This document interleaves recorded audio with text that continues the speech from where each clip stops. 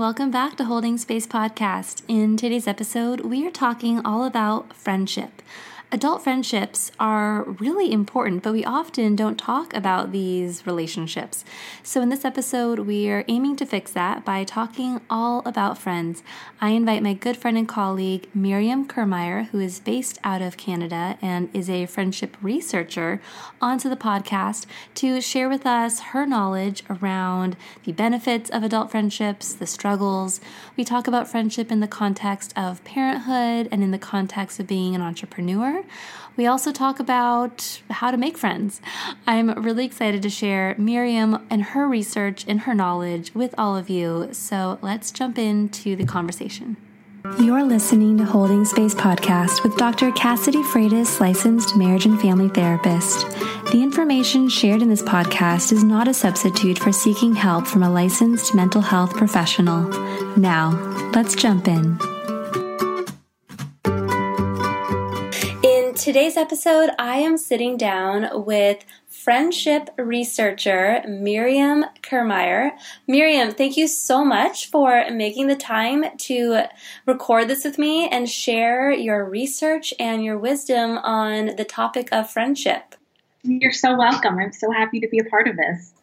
So first, Miriam, can you share with any listeners who you are, what you're passionate about, why you're doing the work that you do? I know that's a lot of questions, but I just kind of want to allow the audience to kind of get to know your context and where you come from.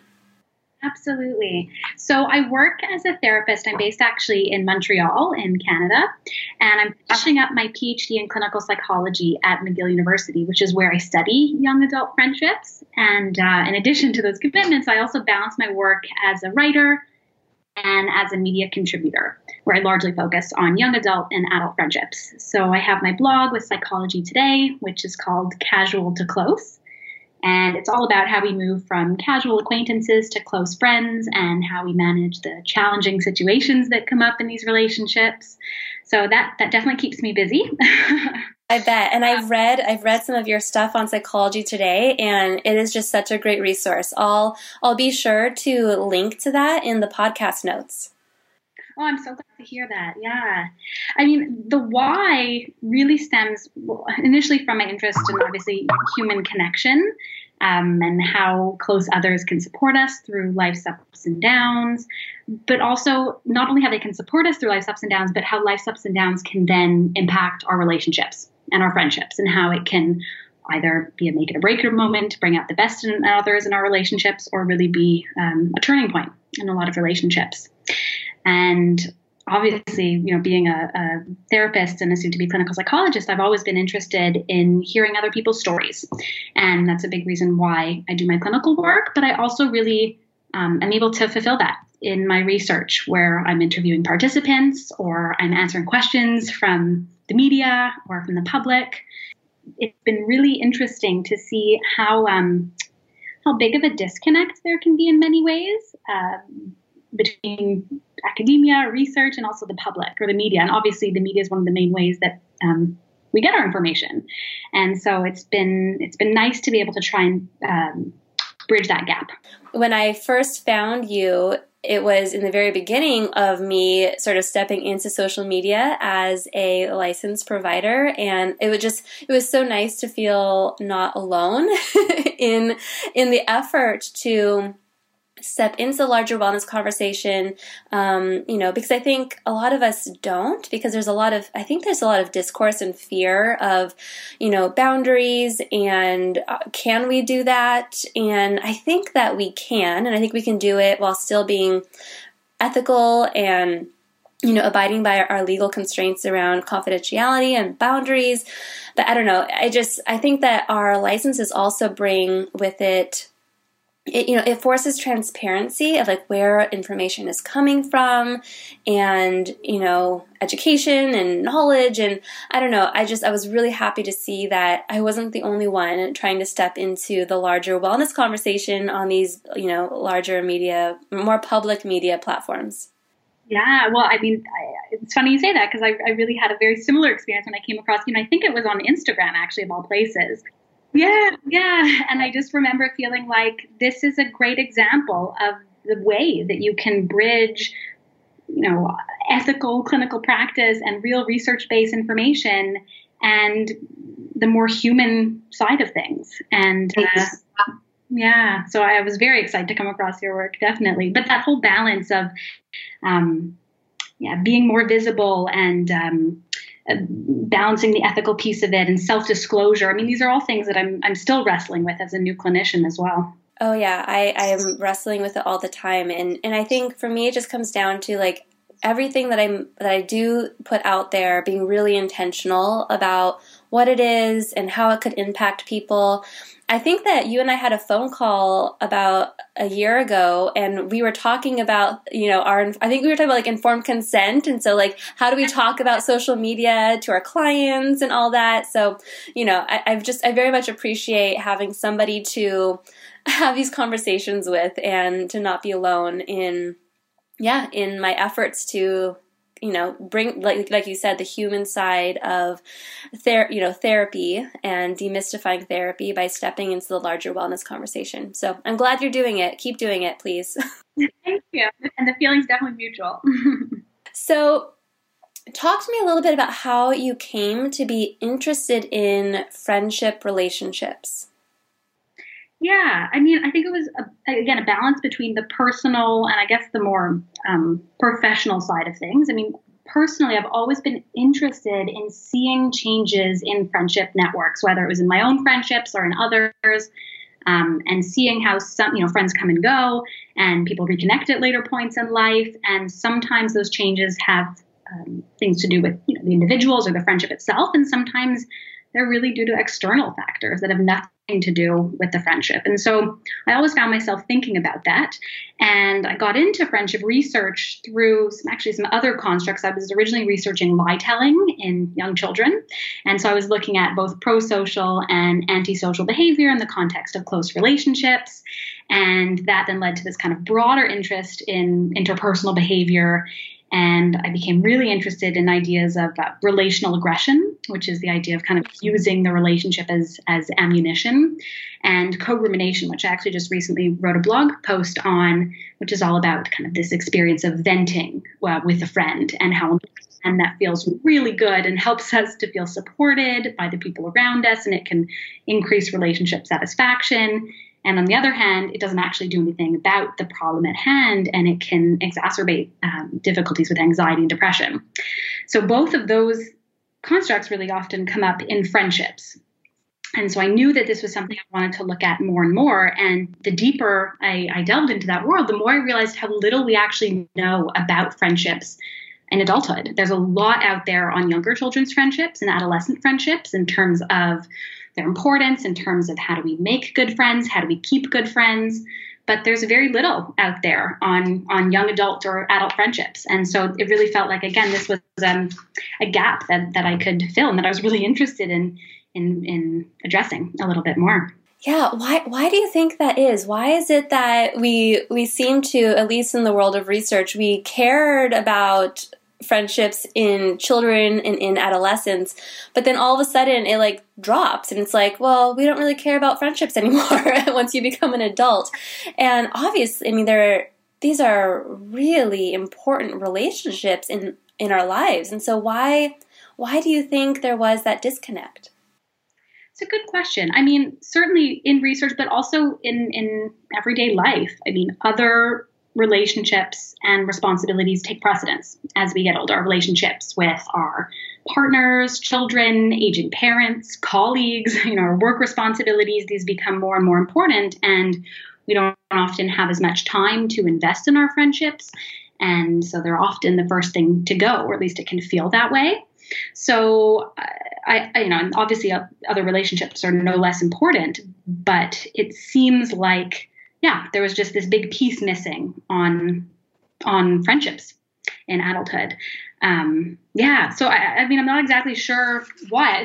There always has to be a starting point for everything, and so a lot of the work that we've done has been building on what we know of children and adolescents' friendships. And obviously, in terms of the research that's out there on the importance of friendships, we know that having good friends as a kid is so important for social development, for moral development, for mental health, for really, so many areas. But we do see continuity that is just as important the older we get. So from your research and what you've learned, why are adult friendships so critically important? Mm-hmm. I mean, I think, what we see is that a lot of us intuitively, we know that having good friends is a good thing, that it feels good to spend time with friends. It can be recharging in many ways. It helps us to feel supported. But as we were talking about before, I mean, what the research is showing more and more is that it doesn't just feel good on an emotional level. There are lots of other benefits. So obviously, friends help us cope with, again, life's ups and downs that are a normal part of adulthood. This includes conflict with other people. I think I had started off one of my earlier blog posts, and when you have an issue with a partner or somebody, who do you turn to? And it's often a friend, and our friends are there to give us advice and help us problem solve. And if that's not possible, then just turning to a friend can also help us be less bothered or less affected by whatever it is that we're going through. We know that having good friends is also associated with better mental health outcomes. So having positive, stable friendships, and we can talk a little bit more about what that means maybe, but that can protect us from feeling lonely and reduce the chances of experiencing symptoms of anxiety and depression. It's not just a matter of kind of reducing difficult or unwanted symptoms, as I'll call them, but friendships also help us to feel happier. And in terms of the more physical side of things, we know that having good friends actually helps us to live longer and healthier lives.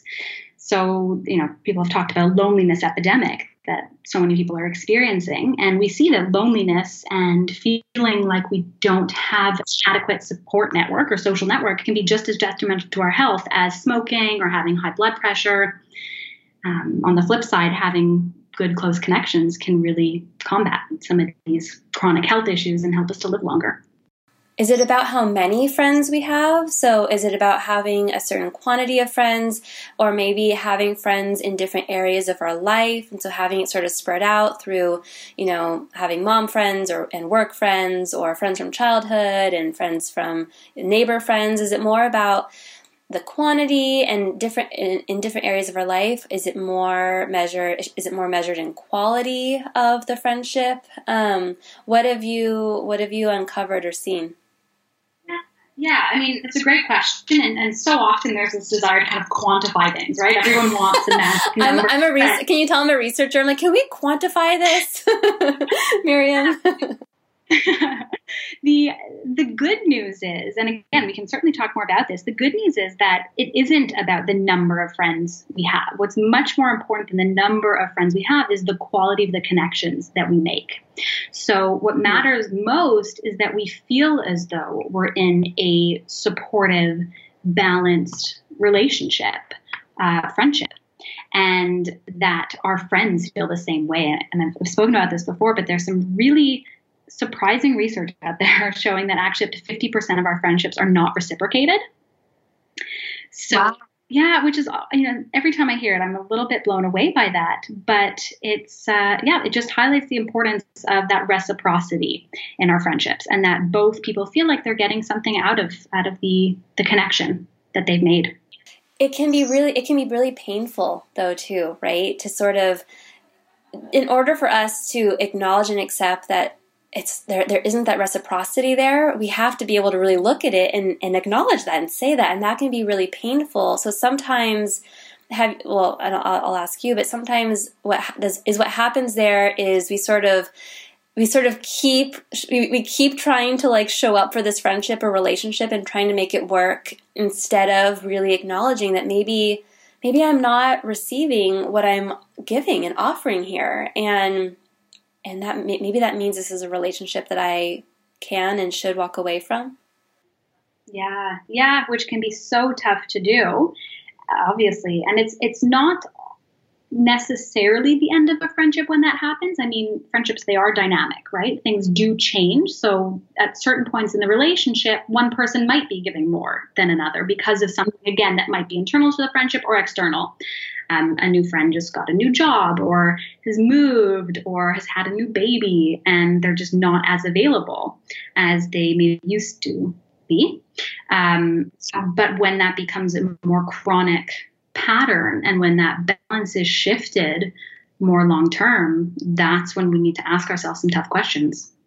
And I think what you're speaking to right now really hones in on how adult friendships are going to look very different from our childhood, adolescent friendships potentially because of time constraints, because of things that have changed and different roles that we're taking on. So can you speak more to how friendships change as we age? Yeah, definitely. I mean, as you said, a lot of it has to just do with the amount of time that we have to invest in our friendships and in our other relationships and responsibilities. And as we were talking about before, many of us come to see friendships as somewhat of a luxury, that it's something we can enjoy when we're not so busy or when we've ticked everything off our to-do list. Which can be difficult because they're often the first thing to go if that's our mentality. On the flip side, having less time really does mean that we do need to prioritize certain friendships over others. And so this kind of narrowing down process in our social network can be difficult, but it also ideally means that we're then left with the connections or the friendships that are really, really valuable. The ones where we feel like we can be our authentic selves, where we're willing to make sacrifices to stay in this relationship, and where our friends are willing to do the same.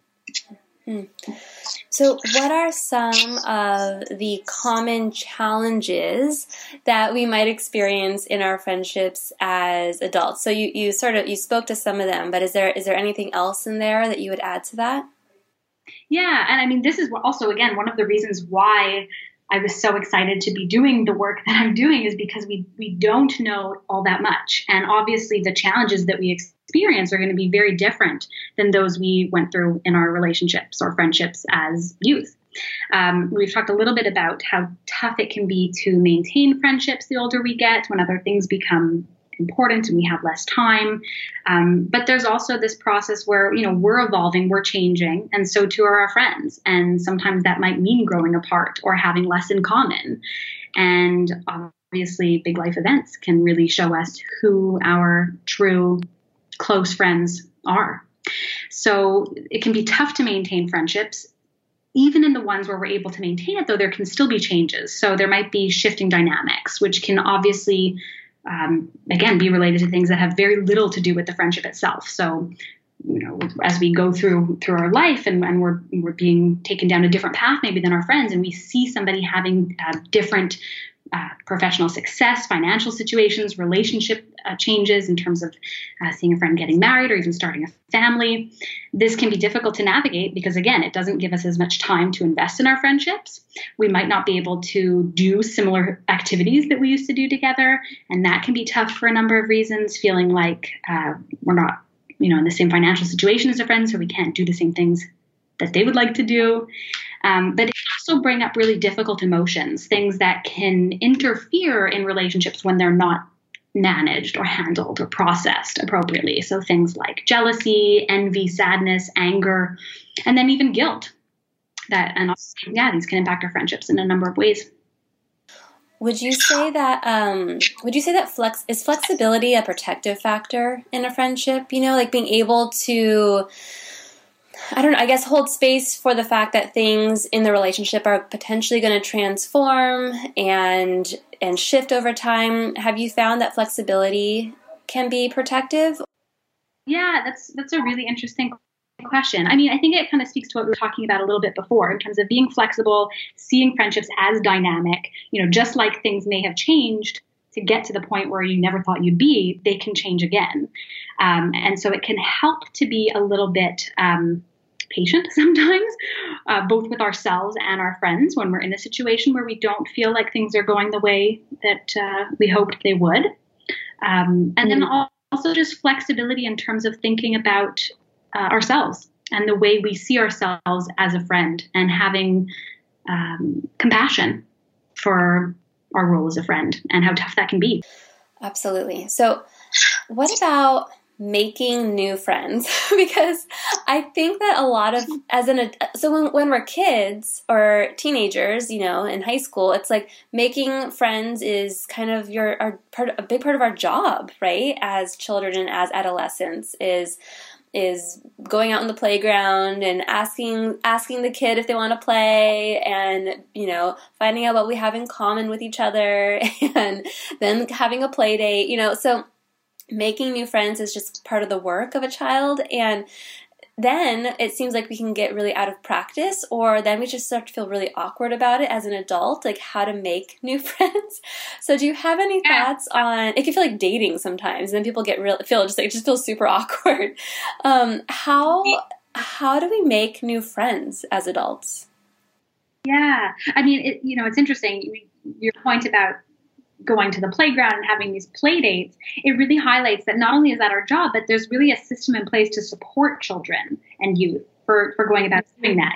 Parents are the ones setting up these play dates, and school and extracurricular activities are really a main way that children connect with peers. And then the older we get, not only are we out of practice and, it's not always clear what we should say or do, but life doesn't make it easy to meet new people, especially those with whom we can connect. And because we're out of practice, because the opportunities aren't abundant, we can fall into a pattern where we're really, really, as you said, harsh on ourselves, or self-critical, or really self-critical. And it's very easy to convince ourselves that we're a bad friend for losing touch with somebody, or that we're awkward or uncomfortable in social situations, or we don't have enough friends. And that can really hold us back. Those kinds of thoughts can really hold us back from being vulnerable in the way that's needed to make close connections. And we talk about, how uncomfortable and dating can be so much more than we do how difficult making friends can be. And that really just reinforces a lot of the self-criticism and even shame that people experience. Because I think that so many people can relate to that feeling of, what do I say? How do I approach somebody? Where do I go to meet somebody? And yet it's not being spoken about as often. No, you're so right. And so what happens in that is there's a silencing effect, right? It's like, well, we can talk about how partner relationships are difficult and hard, but nobody really talks about friendships in that same way. And so it can have this sort of silencing effect, and shame loves silence. Like if we're quiet and isolated and silenced about something, shame can just fester in that space. So that makes so much sense. What it sounds like what then you're saying is sort of the antidote to that would be embracing vulnerability and being able to show up with vulnerability, and recognizing that it is a vulnerable position to be in, right? Yeah. And it's not always easy to know who we can turn to talk about difficulties in our friendships. Sometimes if we're feeling as though we don't have an adequate support network, it's not always clear where we should turn to ask these questions, which makes it even more difficult. So how do friendships differ from our other relationships? Because I imagine that they do, right? So I'm thinking of like romantic partners or family members or colleagues. How are they different from these other relationships? Yeah, I mean, certainly they can be quite different, although there can definitely be some overlap too. It's not uncommon for people to say that their romantic partners are their best friends, or, have a close cousin or family member with whom they're friends, and the line between colleague and friend can sometimes be blurred as well. But there are some key differences. So when we compare friendships to acquaintances or colleagues even, obviously friendships are going to be characterized by more intimate exchanges. So we tend to share things with our friends, personal information that we wouldn't share with other people. We're more disclosing of our own personal beliefs and experiences. There's also the platonic aspect, which can differentiate it in many ways, without being as preoccupied about the fear of being rejected or judged in a romantic context. We can sometimes feel free to be our authentic selves. That can be more difficult in dating. But one of the main things that really does differentiate friendships from other types of relationships is this idea of the fact that they're voluntary, I'll say. So unlike other relationships, there isn't an explicit expectation that you have to stay friends with somebody. Whereas, if you're in a committed relationship or with family members, that's often there. And what that means is that friends have to kind of continuously choose to remain involved in each other's lives and engage with each other and invest in the relationship on an ongoing basis. And that's a big part of what makes the support we receive from our friends and the input we receive from our friends so incredibly validating and meaningful, and why our friendships can have such significant consequences for our well-being and sense of self-worth. I never thought of it in that way, but that makes so much sense. I think because when you first said they're voluntary, I was like, well, wait, but we choose to be with our romantic partners and our spouses, right? Like we chose them, but then you're so right that then there is this, okay, you are married, you are committed, and there are a lot of discourses out there of, now make it work, and with friendship though, I mean, there really is. You're constant, like you're right. You're constantly having to make the choice of, am I going to choose to continue to be connected to this person? And through that relationship, I can see how healing that can be, and how powerful that can be in terms of self-worth and wellness.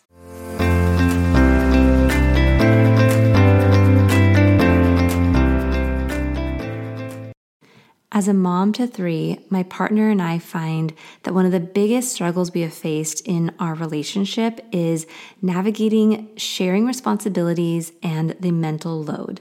And I know that we're not alone, because this shows up with all of my clients, and in every podcast episode, the mental load of parenting shows up in some way or another.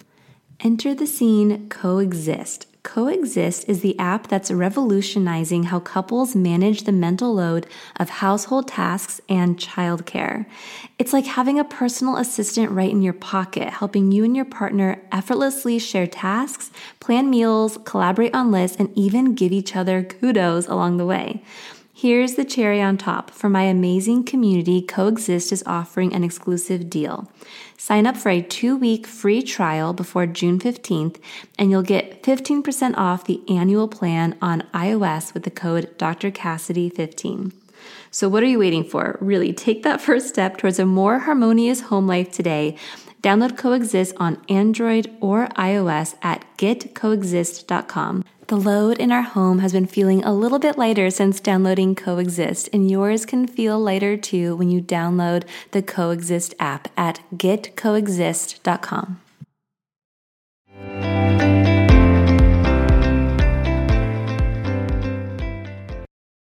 Since becoming a parent and as I've gotten older, I've become a lot more mindful of the supplements and products that I use. And that's why I love Puri.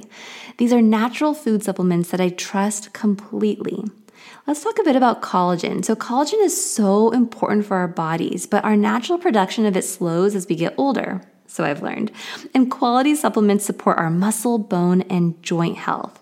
Recently, I've been taking Puri's CP1 Pure Collagen Peptides. It was number 1 out of 28 collagens tested by the Organic Consumers Association and Clean Label Project. There are enough hard decisions that we make every day as parents, and this makes Puri an easy choice. See and feel the difference with Puri. I know you'll love their supplements as much as I do. Puri is offering my listeners an amazing deal, 20% off site-wide. Just go to my special URL, puri.com/Dr. Cassidy, and use my promo code Dr. Cassidy. So go to PUORI.com/Dr. Cassidy.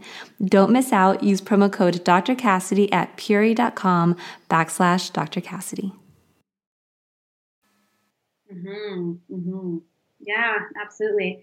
I mean, the other key distinction, the other side of this is that obviously the expectations we have for our friends can be very different from those that we have for the other important people in our lives.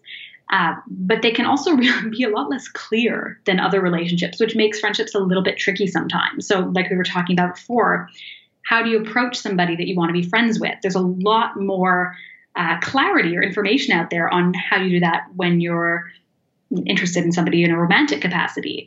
And what do you do on a first date with a friend? And how do you build momentum? How do you build from there? And then, as we were kind of talking about before, how do you go about ending a friendship or letting go of a friendship that's no longer working? There are pretty clear, almost unwritten rules of what you should do when you want to break up with somebody. But friendship breakups can be much less clear.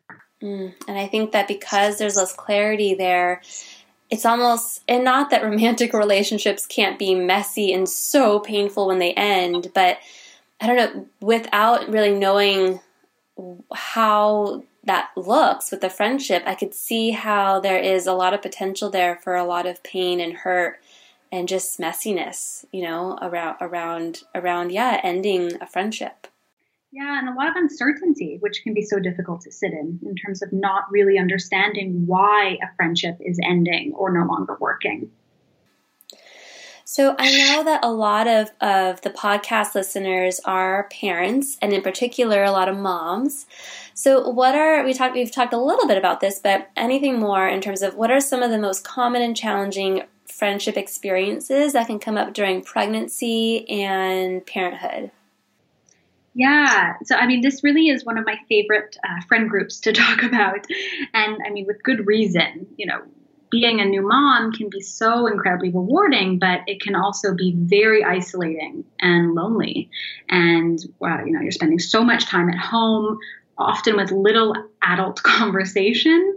And being a new mom can really lead to big changes in our existing friendship networks. And that's especially true if you're one of the first to have children. And so it's not uncommon for our relationships and friendships, especially, to change during these big life transitions. And it can be very difficult to navigate, both on a practical level and also in terms of the emotions that we're left with. There was a twofold thing that happened for me when I became a mom. One, I was the first of majority of my friends to have a baby. And so that in and of itself was pretty isolating. And then two, I was not prepared for how just touched out I would feel in motherhood, especially that first year. Just in terms of I used to be somebody that would love to just be on the phone and just spend time with people and friends, and just, we didn't have to do anything huge, but just be with other people. But I found that in motherhood, as much as there was a lot of alone time, and it can very much sort of bring isolation, I also found that I also needed my own personal alone time. And I wouldn't necessarily, I think I have both extroverted and introverted qualities, but in that early motherhood, I almost really needed to have quiet and to not be talking to people and to not, I needed that too. And so that was also challenging. It was both a lot of friends didn't really understand this transition I was going through in that really intimate way that you get once you become a mom, but also how much I could offer up in terms of my time and how much I really wanted to spend with other people was also different. And that made friendships hard, especially the ones that I had before I became a mom. Yeah, and that can be really tough for both people on both ends, to see one of our friends branch out and make new friends. And of course, that desire to have other mom friends or to be surrounded by people who are going through a similar life experience or stage is so normal and very helpful in many ways. Again, not just on an emotional level, but in terms of getting practical support and advice and feeling understood. But yeah, it can be very tough to see a friend branch out, and it can make people feel left behind. And that goes the other way too, in terms of the new mom feeling she's losing a part of herself, losing a friendship group if she's the first one to have friends. There's so much more about moms, and so I want to loop back to the mom stuff in a second, but just because I brought up this whole being an introvert thing, can you speak a little bit to in being an introvert when it comes to friendships, and I don't know. I mean, there's different pieces here that we could talk about. We could talk about, being an introvert and having extroverted friends who who really value spending like lots of quality time with each other, and they get energized by that. But being somebody who, really needs quiet time and just time alone, and that's not a reflection of like the relationship, but just a reflection of a personal need. So can you speak just a little bit to that? Yeah, I mean, I think at the end of the day, what it really highlights is, as we were talking about before, the need for communication. So not just communicating with yourself and kind of checking in with yourself and recognizing what it is that you really need to feel recharged and prepared to connect with other people, but also communicating with our friends in terms of what quality time really feels like and what we do find recharging, because two people, regardless of whether they're introverted or extroverted, and I think to some extent, the differences between groups can be exaggerated sometimes. Often the differences within groups can be much greater. Checking in with each other and asking, hey, what do you think quality time is? And is it a matter of getting together one-on-one for a walk and having a meaningful conversation? Is it a matter of going out to, really exciting, bustling new restaurant together? But trying to find a bit of a balance, especially when there is a bit of a mismatch in terms of the tendency to be introverted or extroverted, or in terms of what we see quality time as. Yeah, one of the things I really value and appreciate in one of my really close friends, this is a friend that we travel with each other a couple times a year for different things, and she knows me well enough now that she knows that like what my signs are that I need alone time is I'll start to get really quiet, and I think that's the big one. I start to get quiet, and she'll even ask. She's like, "Hey, do you need some alone time?" And it's not like I feel rejected by you that you want alone time and we're on this trip with each other.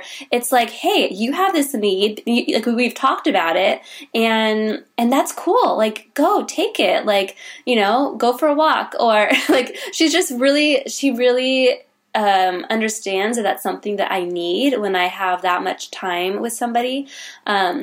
That I need. I get quiet, and that's usually a sign that I need a little bit of alone time just to recharge so that I can come back and, engage in all the fun things that we're doing on whatever trip it is. Yeah, I mean, that kind of sensitivity is such a testament to the friendship that you have, I'm sure, and also the communication, the lines of communication that are open. And I think that, again, just highlights how important that is, because if we don't communicate at some point that this is something that we need for ourselves, and again, in order to be able to continue connecting in a way that's healthy, then it's very easy to see that tendency to, cocoon ourselves or withdraw in some way or become a little bit quieter. It's easy to take that personally. And so by communicating that this is something that has very little to do with our friend or our friendship and much more to do with ourselves and our own personal needs, that's the thing that can really preserve a friendship long term. Mm. So looping a little bit back to parenthood, do you have any tips on maintaining existing friendships as a new parent? I think one of the best ways to think about this is to focus on kind of the past, present, and future of your friendship. So what I mean by that is, in terms of the past, kind of recognize and honor your friendship history.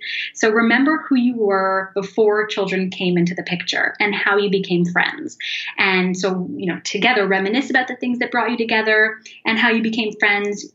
Reminisce on your shared memories and stories and experiences. Try as much as possible to keep some of that sense of consistency or normalcy. Do similar activities together, things that you used to enjoy. Obviously, that's not always possible. And so in terms of the present piece, that's where it becomes really important to label your limits and non-negotiables. And we all have them, and that's okay. So be very clear if there are certain activities that just no longer work for various reasons, if there are certain days or times when you're just not going to be available, or maybe you need a little bit more alone time to recharge. And by communicating that again, that's going to help preserve the friendship longer term. It'll help both of you to recognize that those changes, those changing dynamics, have very little to do with your friendship and more to do with current life situations. And obviously, checking in and making sure that you're able to have some kind of momentum in your friendship is really helpful. And it doesn't always have to be a big commitment. I think that it's very easy to convince ourselves that, again, that quality time needs to be something very significant in terms of a lengthy conversation or, an exciting activity. But a quick phone call or text can really help to keep a friendship going because it communicates that you're invested. Again, that voluntary aspect. You're interested in seeing this friendship through. And I saw something a little while ago. I think it was actually on Oprah's website about this idea of micro visits or micro dates. So it's the idea of kind of teaming up to run errands or exercise or work towards a shared goal. Really just the idea of multitasking, because life can be so busy as a new parent and it's hard to make time for the big activities. And then in that terms of that future piece, this is where it can often look a lot like dating, because there's this idea of, keeping the spark alive, much in the same way you would in your romantic relationship. So as much as possible, do make time for quality conversations or new memories together, and find new ways to connect and new activities that you might enjoy together, and talk about the future of your friendship, the different things you'd like to do together, the different trips you'd like to take. This can really kind of increase the closeness that you both feel in your friendship, but also the felt security in terms of feeling like there is a future here, that this is a viable friendship. So what about building the new friendships, especially as a new parent? I know for myself, it was so intimidating. I was like, gosh, none of my friends have kids yet. None of them have babies. I know that I need friends. Where are they? Is there a dating app for this? So what are the resources or the ideas that you have for new parents who are, looking to make friends and, building that tribe and support network? Yeah. Well, the good news is that there is a dating app in a sense. It's called Peanut, and it's relatively new to the scene, but they're doing really great things to connect new moms with each other. And so, you swipe right and you swipe left, much in the same way you would with an online dating app. But it can be especially helpful if you've moved or if you really don't know any other parents and you're having trouble building that tribe or support system. And so that's often one of the first things I recommend. It can also be much less intimidating to approach somebody sometimes over social media or an app than in person. But on the flip side, it's not always a replacement for those face-to-face connections. And so I do encourage people to put themselves out there, quite literally. So sign up for some local event, especially in your neighborhood. There are often events, in organizations or even retail spaces that are geared toward new moms or new parents. And this is a great way to find other people who are in your area, which really makes it easier to maintain a friendship when you have that closeness, geographically speaking. And it can obviously help to combat some of the feelings of isolation that come with being a new parent. The other thing that people are often hesitant to use their existing social network or their existing support system to share with friends and family. Hey, I'm looking to make new friends. Do you know anybody who I might get along with? Or do you know anybody who's a new parent? But people are usually far more willing to set us up on friend dates than we expect. And if anything, they might be very excited about the possibility of connecting you with somebody else that they know and that they think you'll hit it off with. And knowing you have somebody in common can, again, make it a little bit easier to get a conversation going and ideally make it more likely that you'll have something in common, even if it's just the person you both know. So it really is a matter of getting out there, quite literally. Gosh, it really sounds like dating. But it's different. It's different. But it has a similar quality of putting yourself out there and talking about it and being open to the vulnerable experience of building a new relationship. Mm-hmm. Yeah, absolutely. One of the good things about being a new parent is in some ways you can kind of use your child as an excuse. So it can be a lot easier to approach somebody and say, hey, I really like my child to make some new friends. And that can potentially lead to a friendship by proxy, which can be really helpful. Or to approach somebody and ask them for, some advice or somebody to trade stories with. That can make it a lot easier to get a friendship off the ground. But it doesn't have to be. It's also, it doesn't have to be about your children or your family. It can be about some similarity that you have in common, or asking for a recommendation, or giving somebody a genuine compliment, something that's going to lead to a conversation and something that's meaningful. I still remember the first day of I attended a breastfeeding support group here in San Diego. And one, because I needed breastfeeding support, but two, I also just really needed a reason to get out of the house and take a shower and be around other moms. And I remember sitting down next to, like, I walked in and I looked around and I saw a mom that I was like, I think I could connect with her. She looks safe. She looks nice. And I went and I sat down and I still remember like striking up a conversation and being like, and then by the end of it, I was like, hey, do you want to like exchange numbers? Do you want to come over for a play date? And I definitely used my child as like the safety net. I'm like, I really want to have more play dates for her.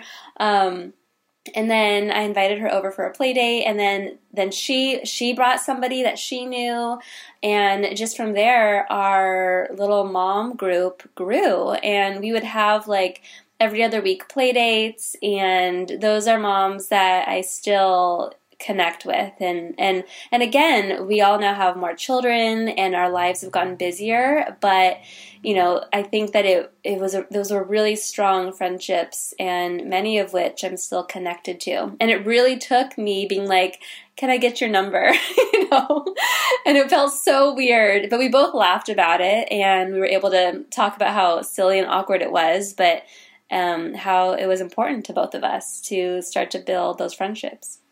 Well, and again, that kind of vulnerability, not just asking for the phone number, but then being able to joke about how awkward it can be is really what brings people together, definitely. And also the experience of going through something that's so meaningful and so challenging, that can really lead to closer relationships longer term. Yeah, totally. So I also know that there are quite a few listeners who are entrepreneurs or self-employed. Do you have any thoughts on how to make or maintain friendships when you are an entrepreneur or self-employed, which tends to, maybe you have kids too, but that tends to be like another baby that you have, another child that you have that takes just a lot of time and can be isolating. Yeah, there are so many similarities. It's very true. It does take so much time, and it can lead to a sense of loneliness or isolation in many ways.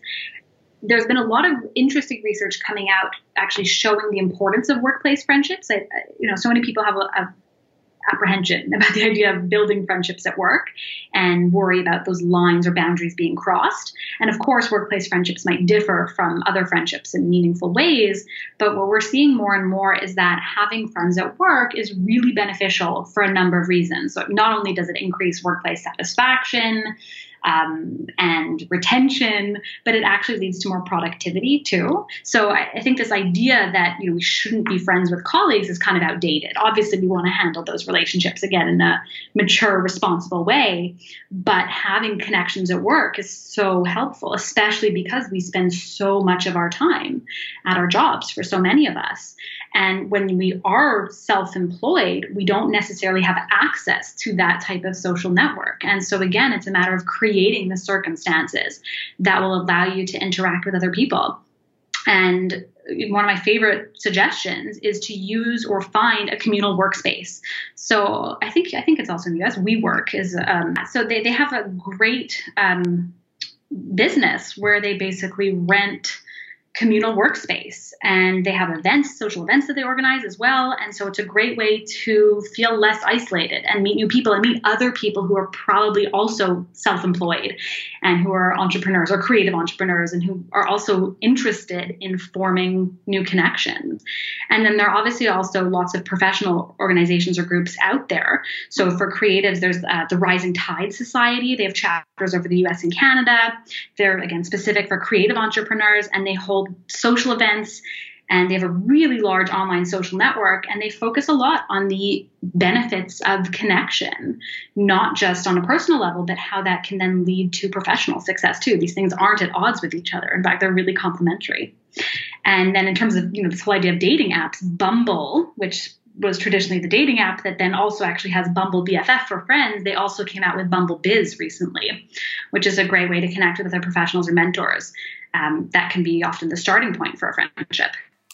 Oh, I did not know that. That sounds brilliant. Bumble Biz. So this is where you log in, you share what your professional interests are, the work that you're doing, and then Bumble sort of connects you with other folks in your area that are doing similar things.